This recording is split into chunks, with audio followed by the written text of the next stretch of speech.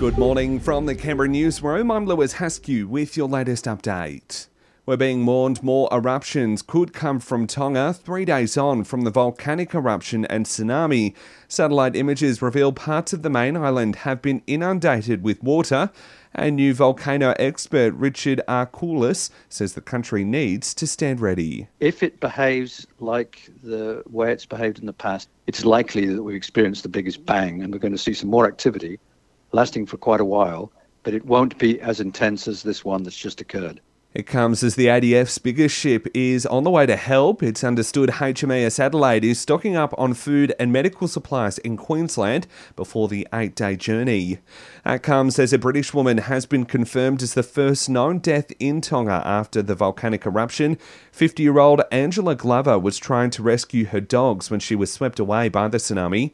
Her brother, who lives in Sydney, says Angela's husband was able to survive by clinging to a tree. Novak Djokovic has landed back in Serbia after being deported on Sunday night. Supporters gathered at the airport waving a national flag and chanting, "We love Novak." It comes after the tennis star failed to overturn his visa cancellation. Canberra's COVID testing sites continued to be disrupted amid a lack of supplies. Both the Holt and Nickel sites will be closed today, with Canberra again being used to hand out rapid antigen tests to those who meet the eligibility criteria. The Garran and Mitchell centres continue to operate as usual.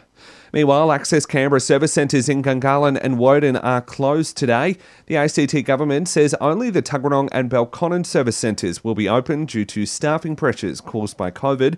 Specialist centres in Hume, Mitchell and Dixon also remain open. COVID lockdowns seem to have given us longer lives. A new ANU study has found restrictions to slow the spread of the virus help to reduce the burden of other diseases, adding an average of 8 months to the life expectancy of Australians. But Professor Vladimir Kanoudis-Romo says the study only measures how long we live. Know how well we are. And all these lockdowns, extremely long, for example, in Melbourne, they had a toll in our mental health and other issues. And a Canberra-based Needlecraft group is aiming to make getting a COVID jab a little easier for our kids. Good Omen Goodies has been knitting and crocheting cuddly toys like worry worms and mini monsters, which are being handed out by nurses at vax clinics to local kids who are a bit nervous about getting the jab. And that's the very latest in news. Check back again here later this morning for our next update.